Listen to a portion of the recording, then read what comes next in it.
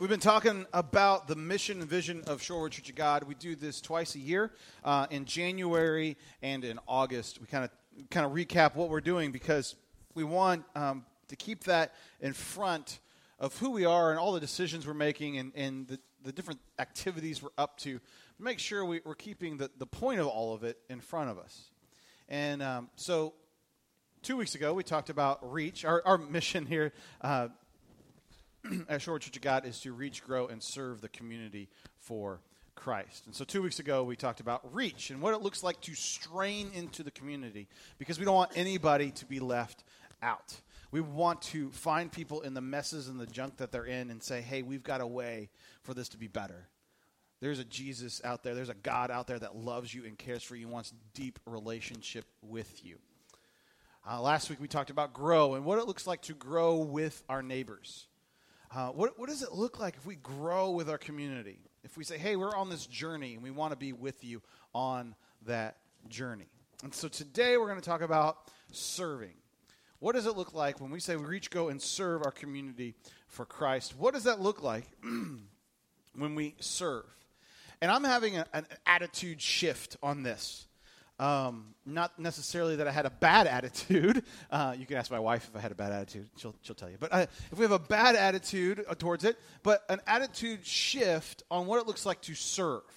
And I don't know if that's because of the work. I know it's because of the work that God's been doing on me this fall. But I have always looked at serve as, okay, how do we help people jump on to getting involved in a ministry at church and getting involved in something like a mission project or a service project outside of church. And that was serve. It was a program. It was a thing to check off, to do.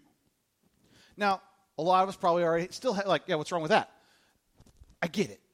But the problem with that is serving can't be a thing that we do and check off and go, whew, I was a good Christian today. Nailed it. It can't be that. It's got to be a lifestyle choice. And so that shift is happening in me, and I want to bring you along for the ride in that because I think if we look at reach, grow, and serve, like, oh, I invited one person to church this week. Oh, I went to life group, or I read my Bible for 10 minutes this one day on this week. I grew, check. And I served. I did that thing in the back with the kids, or, I went to whatever multiple on-ramps of serving opportunities we have. Check. Ooh, I'm a great Christian. Nailed it. Right? And we see this in the Scripture. We see this going on in the Scripture. People are looking, what does it mean? How do I become a good follower of you? Or what does it look like? What boxes do I need to check off? And Jesus is, it's not the point. No, you missed it. Cart, horse, wrong order, all kinds of bad stuff going on. And so as I've just been reflecting on this and working on it, what does it really mean to love people? What does it really mean to step into their story and help them get to grow? What does it really look like to step into people's mess and serve them? Now that is a lifestyle change. That is a heart change. That is a kind of almost a DNA type rewriting of who I'm going to be and who I'm trying to be. It's not something I check off a list, but it's who I am.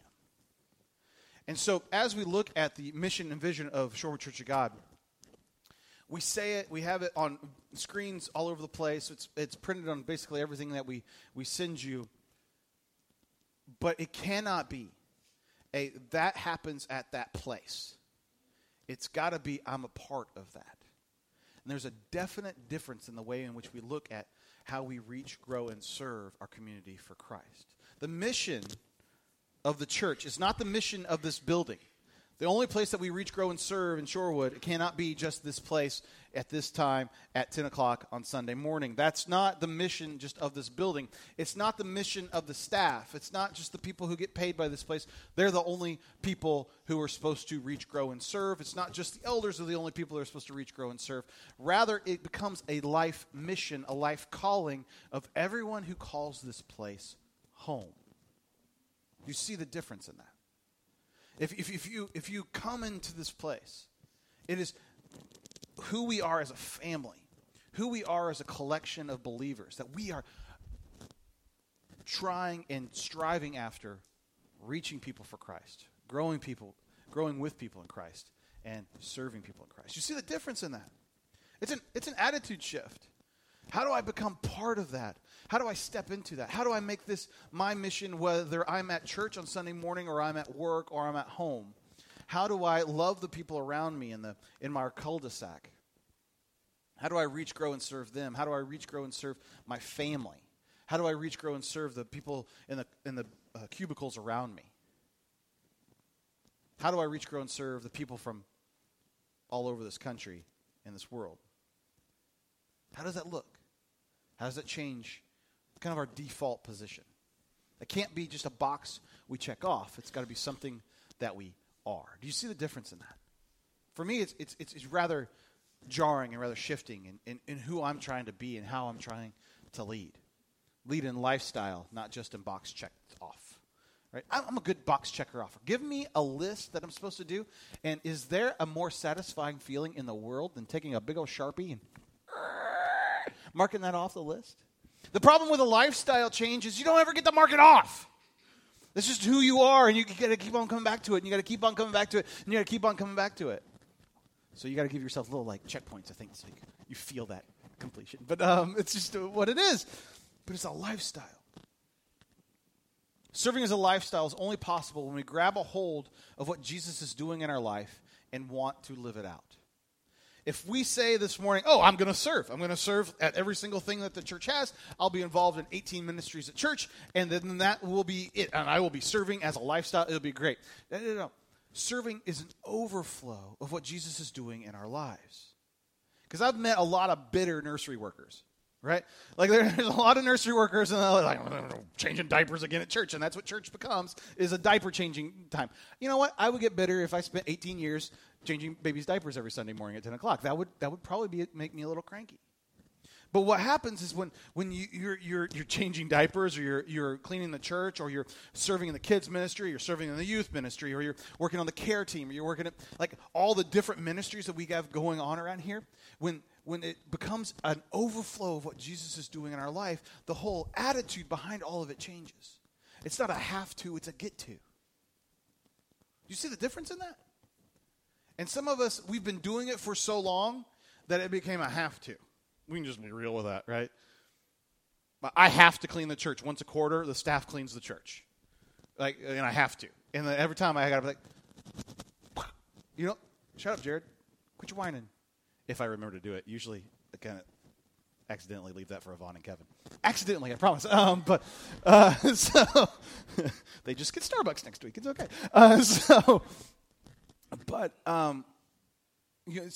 We got to check our spirits in that. When it becomes a have to, it's not a, when a ministry becomes a have to, when serving becomes a have to, whether it's in the community, whether it's in your neighbor, whether it's with your family, whether it's in the church, if serving is a have to, whether that's preparing a meal for your kids, they have to eat 3 times a day. It's important. Okay, when it's a have to, you got to do that, or it's I have to go to the church and do these things. We have to check our spirit, and is this coming out of an overflow of what God has done in my life, or is this because I'm just trying to check some sort of box? And we have to make sure our priorities are in line. That doesn't mean get rid of serving at church. That means check your spirit. How am I doing this? I'm telling you, if you come out of the overflow of all that God has done in your life to serving at church, a whole different spirit, whole different attitude happens. It just changes. And so that takes some hard self-reflection. We're not earning our salvation through serving at church. We're not earning, brownie points anywhere.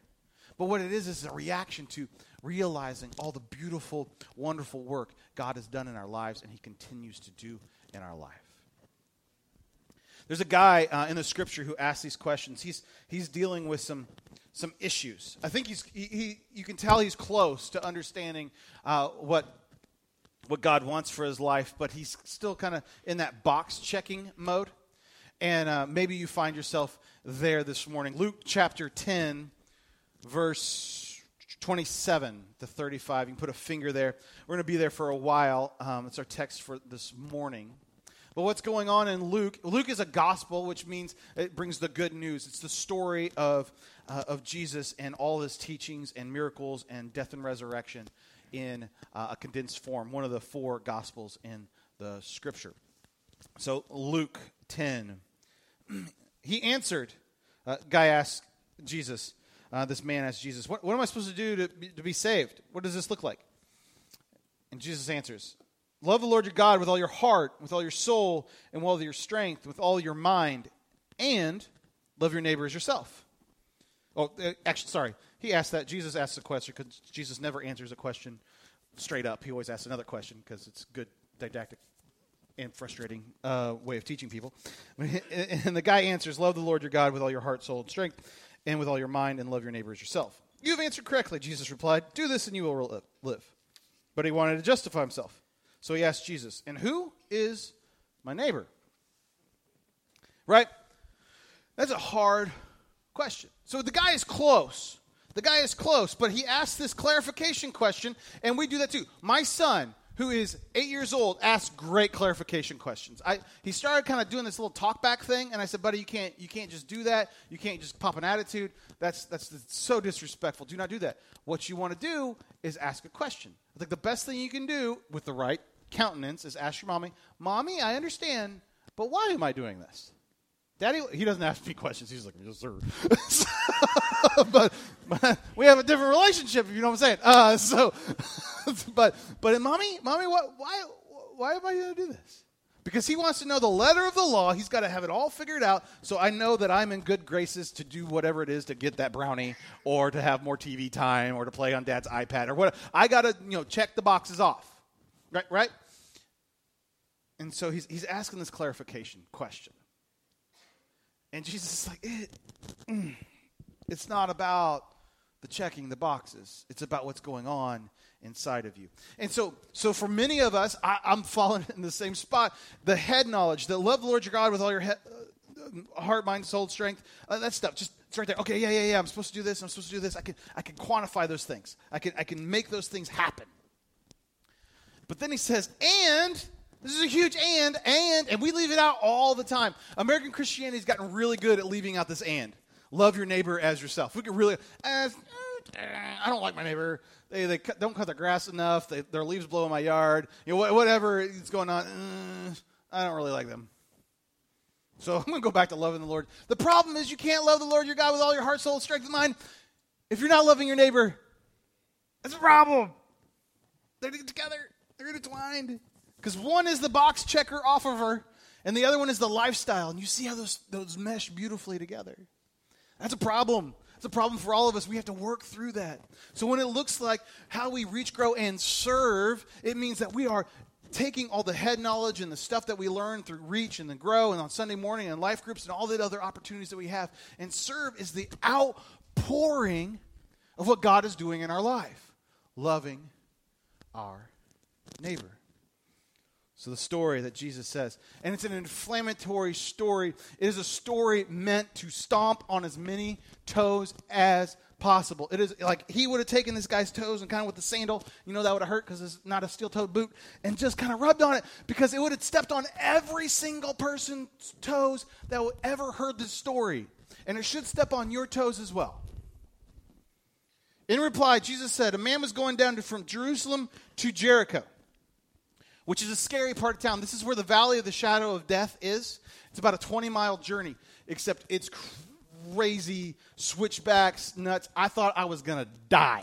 Like we were in a van, like a Chevy van, and the tour guide, when I got to go to Israel, my dad was a larger man than he is now. He's still a big guy. He's 6'5", but he was a larger guy then. He's done some removing of himself.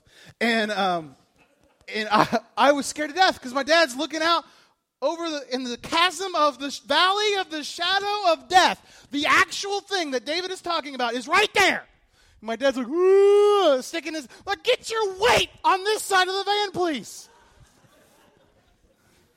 True story. I was scared to death. I was like, plastered over. He's like, look at there. There's a sheep. I don't care about those sheep. I've seen sheep before. 18-year-old Jared. That was 18-year-old Jared. I'm telling you. I was scared to death. But so you had to walk through the valley of the shadow of death, which is, it was a bad place. It's scary. It's really, really, really deep canyons like this. And they're sheer cliffs. And robbers like to hang out in the caves all throughout there and hijack people. The problem is Jericho was a pretty good-sized trading metropolis. And Jerusalem is a trading metropolis, and so you got to go back and forth. But if you're traveling by yourself, you're going to get jumped. So that's what's going on there. And he's setting the stage for the sketchy part of town that everyone had to walk through, right? You always went through this part with guards, and apparently this guy did not do that. So a man was going down from Jerusalem to Jericho when he was attacked by robbers. They stripped him of his clothes, beat him, and went away, leaving him half dead. A priest happened to be going down the same road when he saw the man, and he passed on the other side. So to a Levite, when he came to the place and saw him, passed by on the other side. But a Samaritan, as he traveled, came to where the man was, and when he saw him, he took pity on him. Now, underline Samaritan, because this is important. So if you could figure out whatever your whatever your racial check is, like people have racial problems. That's not news to anybody in here, right? Okay, we have racial issues. You may not have problems with. You may be okay with African Americans, and that's not a racial thing. You may be okay with Latino people, and you're okay with that. You may be okay with white people, and that's okay. But then there's pygmies in Africa you got a problem with. I don't know. Whatever, you've just got this racial check that you've got to work through, right? You've got this issue that you got to I got to push through that one. I don't know where that judgment mentality comes from. I don't know why I have that thing there. Maybe I was taught it. Maybe it's just a bad experience. I don't know where it is, but I've got to work through that. When he says the word Samaritan, every Jew in the area automatically went, okay? Did I adequately describe that for you? It's viscerally, all the warning signs, whatever happened in their heart, heartburn started to happen when he said a Samaritan. If you could think of a more racially charged sentence, let's get him fired up. Because he knows exactly what he's doing. So the people that all Jewish people are trained to hate, because what the Samaritans have done is taken half of a pagan religion and half of the Jewish religion, married them together, and now they're and they move the capital city of their religion away from the temple in Jerusalem to a different town. And so the Jews just hate them. They're seen as this half-breed heretic religion that they just can't stand. They will walk miles and miles and miles and miles out of the way so they don't even have to see, talk to, or touch, or do business with a Samaritan person. Do you understand what's going on here? This is bad stuff. So Jesus is like, but a Samaritan, as he traveled, came to where the man was, and when he saw him, he took pity on him. He went to him and bandaged his wounds, pouring on oil and wine. And then he put the man on his own donkey, brought him to an inn, took care of him. The next day he took out 2 denarii and gave them to the innkeeper. Look after him, he said, and when I return, I will reimburse you for any extra expenses you may have. So what does he do? He embodies this lifestyle of loving, serving his neighbor. How does he do it? There's 3 different ways I think the Samaritan captures that. That's something that we need to incorporate in our own lives. But you see what Jesus is doing there. He's taking someone that I don't want to love this guy. So who is the neighbor? The one who helped. He won't even say the Samaritan is the guy that helped. If you read on in the scripture, he doesn't want to make the Samaritan the hero in the story, and Jesus is pointedly making the hero of the story. Who's my neighbor? Even the people I don't like. Who's my neighbor? The people I don't even agree with. Who's my neighbor? All the people I yell at on Facebook and Twitter. They're my neighbor.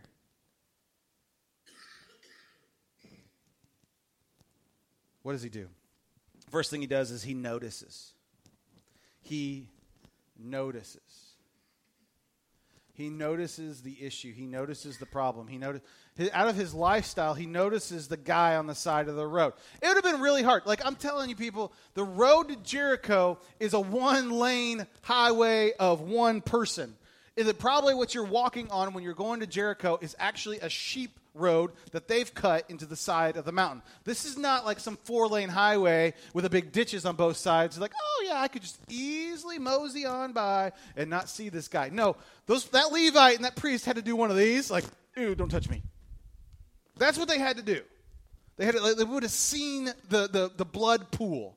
They would have seen it. It's not like rain came in Israel and washed away the evidence. Like, they would have seen all the residue of the scuffle, of this mugging, of the whatever you want to call it.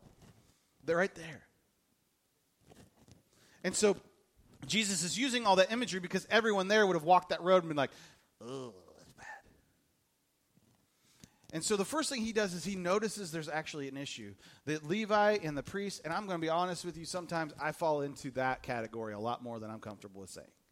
They're like, oh, I notice there's a problem. Just keep on acting like you don't see it. Right? Just keep on going. There's a problem. Somebody else will take care of it. I'm not really qualified to change a tire on the side of the road, so we're just going to keep on going.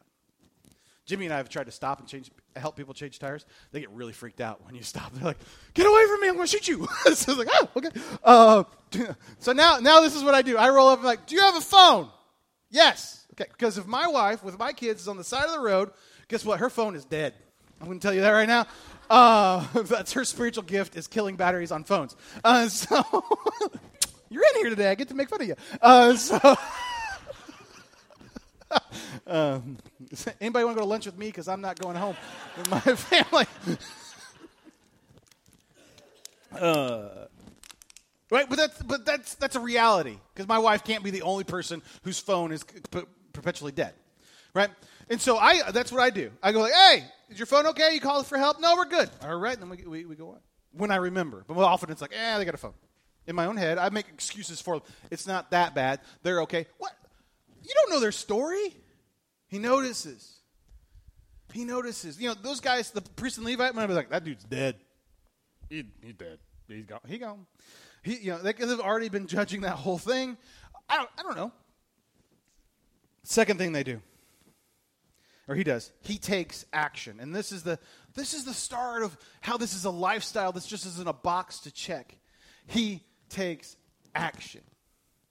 He goes over to the guy. He starts cleaning his wounds. He starts taking care of him. He puts it on a donkey. He takes him. He puts him up for the night or the week or whatever that's going to be. He takes care of the guy. He takes action. And there's often a lot of us, we're in the same boat as the priest and the Levite. We notice the problem, but we stop it there. Like, oh man, that really stinks to be changing a tire at midnight in the rain. Well, just going to keep on going, right? Like, that's where we're at, or whatever that looks like. Oh, man, my neighbor is really going through a hard time right there. Good luck with that. Whoop, pull the blinds down. Oh, and we have those issues. We have those things. We can think about that for a couple of seconds, where we're just noticing issues but not taking action. He takes that step and says, okay, I'm going to get into the ditch with you. I'm going to take action. How do we need to replicate that in our own lives?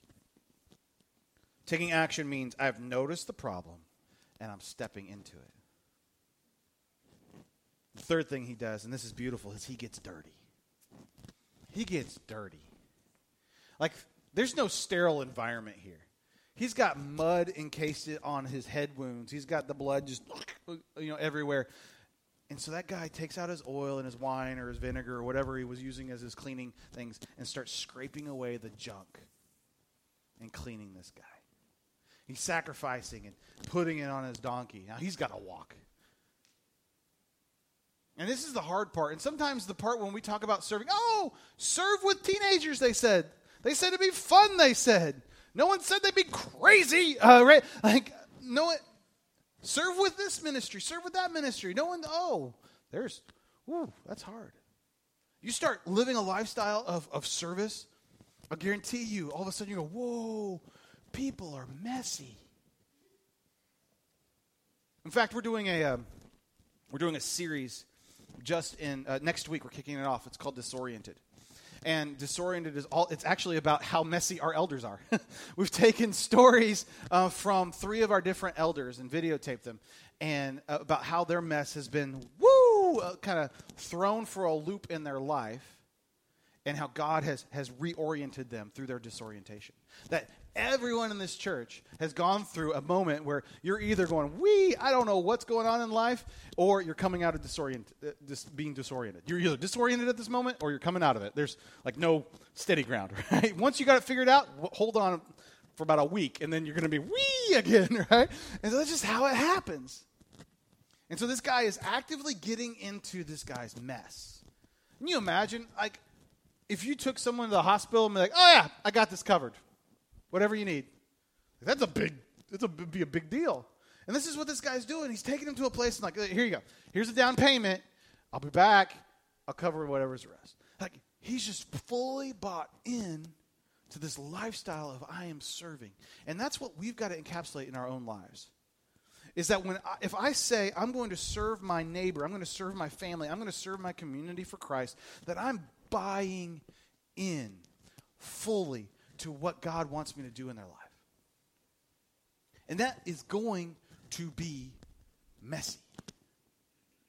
It's messy enough in our own homes, and it's messy in our neighbors' homes, and it's going to be messy when we do mission trips, and it's going to be messy when we do all kinds of other stuff. But it's going to be messy, but it's going to be worth it. Because if we're going to love the Lord your God with all of our heart, soul, strength, and mind, and we're going to love our neighbor as ourselves, that means to say, I'm going to live a lifestyle that's willing to jump into the mess. And that's where He has wired us. He has made you unique so that you can jump in different people's messes than I can. Like, Jimmy is totally wired differently than me. If you talk to us for 5 minutes, you know this. But he has a unique capacity to talking to other people's messes and stuff that he's experienced that I've never experienced. And I don't have that. Perry's the same way. Laura's the same way. You guys have you're wired in different gifts. To step into people's messes and say, hey, I'm going to walk with you. I'm going to love you. I'm going to be with you through this. See, we design on-ramps to serving, but a lifestyle of loving your neighbor is up to you. What do I mean by on-ramps to serving? On-ramps to serving here at the church, there is a multitude of ministries that you can use your gifting, how you are wired, maybe things that you just like to do, you love to do. God has put that out in you. There's multitudes of those opportunities here at the church. There's a bunch of opportunities all throughout the year, whether it's with Morning Star Mission or Joliet Cares or with Restoration Church of God up in Aurora. All these different ways in which we serve. But we view that as a church, as a serve team, we view those as on-ramps. They just get you up to speed and hopefully birth this lifestyle of wanting to serve. Do you see what that is? Because often I've been like, oh yeah, we went Morning Star Mission. Check, we served. I can prove it. It became objective instead of subjective. And that's not how I want to look at these things. They're on-ramps to serving and to loving our neighbor. I want to bring to you, we're launching a new ministry next Saturday morning, 9 o'clock. We're going to have, it's a men's ministry called Helping Hands. And we're going to serve cholesterol-laden foods for all of you that want to come. There is no better way to launch a men's ministry than be like, hey, bacon. Or more, the only better thing is more bacon. So with a side of bacon.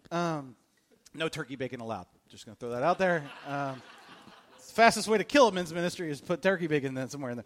But we're starting this ministry called Helping Hands, and what it is geared to do is to take the talents and the gifts of the men in this church and say, hey, you know what? I can help you.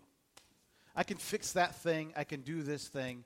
I can. We as teams can gather together and we can build that. We can help. And so we want to start out slow and help people inside our church. But that's basically the test run to figure out how this all works so that we can go and love our neighbors. Okay, so that's going to require all kinds of different things. We have no idea how it's going to go. We have no clue. Isn't that cool? Like, we don't know if this is going to be the biggest flop in the history of flops. We also don't know if this is going to be a catalytic event that just changes Shorewood forever. Like, I had no clue. And I'm so excited about it. All right? So if you want to be a part of something really cool like that, it doesn't matter. Listen. I've been a professional screw hander to Paul Graff for 5 years now. That's my job title. So you can't have Paul. You can have Perry or one of the other guys. But then, literally what I do is I follow him around the loft, moving his ladder and holding him screws. a 5-cent butter container could have done the same job I was doing, but that's okay. I was valuable. But we need butter containers. I mean, we need people to hold all those things. So if you're going, Jared, I have no gifting in that. Yeah, you know what? We can use you, and you can learn something. And it's a part, just as much about as the guys getting together and helping people. It's about us growing together as well. So if you're interested in that, be here next Saturday morning. And I'm so excited about that. Anyway, so we want it to become a lifestyle. That's an on-ramp. But once you start serving people, you're going to go, oh, wait a minute. I could do that here, and I could do that there, and I could do this here. Huh, how about that? It's a lifestyle of serving. So we want you all to get involved in that. That's next week. I'm so excited about it. All right. How do we do this? Serving moves our faith from our head to our heart. It moves what we know and puts it into practice. I know a lot of stuff, a lot of useless information. Right? I know a lot of junk. But what happens when I get to put it into practice? And so that's what serving actually does to our faith. It says, all right, you've been learning about all these things. You've been reading the scripture. You've been praying. You've been listening to messages for years and years and years and years and years and years. What does it look like when you put it into practice? When the rubber meets the road, right? When I'm dealing with somebody's mess and I'm like, no idea how to handle that one. And that's okay. You know, one of the most spiritual things you can ever tell somebody is, I have no idea. Just the sheer honesty of, wow, I don't know. But I'm going to pray for you. I'm going to pray through this. I'm going to be with you. I'm going to walk with you through this. So, because if I go, what I did when my life was ruined is I did these 3 things. And so if you do those 3 easy steps, you should be perfectly fine. That's not going to resonate. But, hey, I'm going to walk with you through this mess. I'm going to hear. That's a whole lot more powerful. Do you hear what I'm saying? So can you say, oh, everyone in here can say, I don't know, right? There's the thing. Everyone is now equipped to serve. Right? So there you go. First thing we do is we practice compassion for your neighbor. Practice compassion for your neighbor. Practice compassion for your neighbor. Actually care about what's going on. Now, if you have room left in your worship folders, draw a little tic-tac-toe board on it. And I want just kind of 2 different neighboring ideas I want us to talk about. The tic-tac-toe board, if you can fill out, if you've been a part of this church for a while, if you can fill out the tic-tac-toe board and the people sitting in the seats next to you, do you know their names? This is it's easy conversation starter. I'm sorry, I got to fill out my tic-tac-toe board. Pastor Jared said so. What's your name again? You can do that. Everyone's got no judgment zone. You can ask that. But then how can we fill that out? Do we know their hopes? Do we know their dreams? Do we know their kids' names? How far can we fill out that tic-tac-toe board? You don't fill out a tic-tac-toe board if you don't have any compassion for them. If you don't care. Can we say that? If I have a tic-tac-toe board, the same tic-tac-toe board of my neighbors, my actual neighbors in my neighborhood, I can fill out about half my tic-tac-toe board. I know them real well. Other people, I don't even know their first name. I don't even know what they look like. There's a guy across the street. Troy talks about him all the time. I have no clue who the dude is. Because I don't practice with them.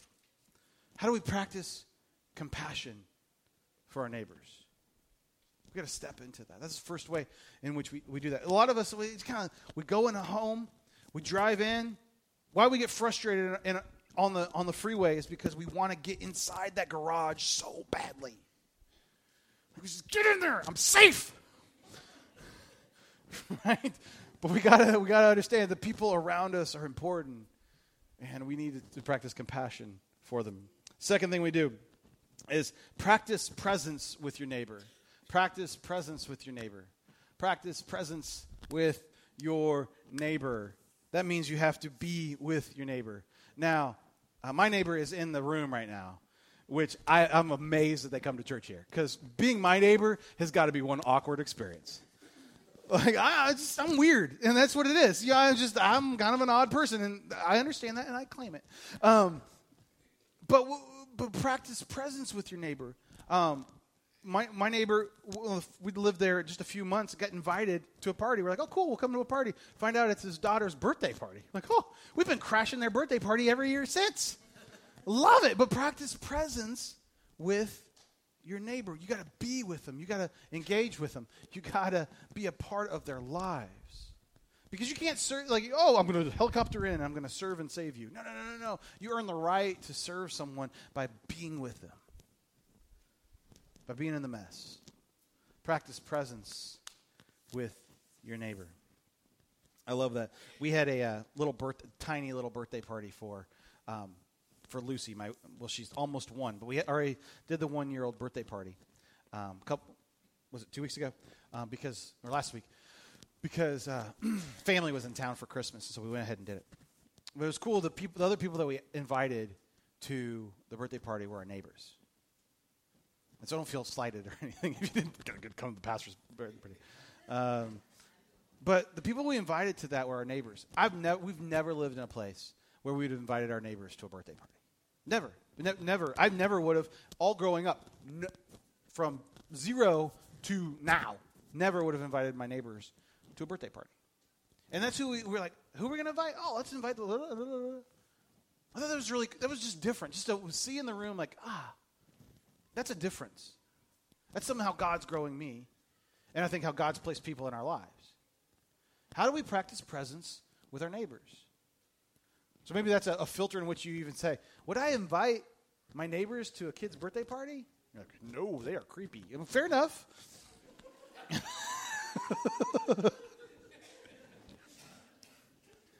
It doesn't have to be that, but how do we practice presence with your neighbor? And then finally, it fulfills your purpose. It fulfills your purpose. You get to use how God has gifted you. And when you get to use the things that God has placed in your life, fulfilling your purpose looks like a few different things. The first is God, when you get to act out on what God has gifted you, He's made you be able to be this. You're more mechanically inclined, or you are more patient. You're a great listener. However God has wired you, when you get to use that in serving someone, you just feel like, wow, I am useful. And that's when you can feel it in your soul. Like, whoa, this is awesome. This is way more rewarding than work or any of the other things I got to do in my life.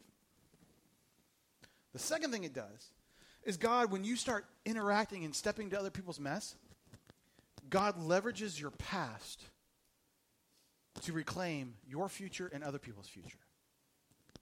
You hear that? That past, that anchor, that thing that you've been trying to get past forever and ever and ever, when you step in when you step into somebody else's mess, you get to start leveraging that. Because the stories and the scars and the things you've learned from those experiences and how God has walked you through that, you get to now package it and deliver it at somebody else's doorstep. Do you see how that's beautiful? That now all the mess from your mess and the stuff, when somebody came by and said, hey, I'm going to oil that wound and I'm going to help you through that, now you get to use it to help somebody else be able to walk again. You see how that works? That's what serving as a lifestyle starts to do. And that's way different than checking it off a box. You don't get to do that just by like, oh, whoop, I showed up today. I did this today. And I'm be honest, for far too long I've operated I want to be a box checker. But I want to commit to stepping fully into this lifestyle of what it looks like to serve my neighbors. Who's my neighbor? It's everybody. It's even the people you don't like. As we take this message, as we take this moment, as we examine Luke 10 and what God is trying to teach us in the Good Samaritan story, let us look at our own lives and say, how do I step into a lifestyle of service?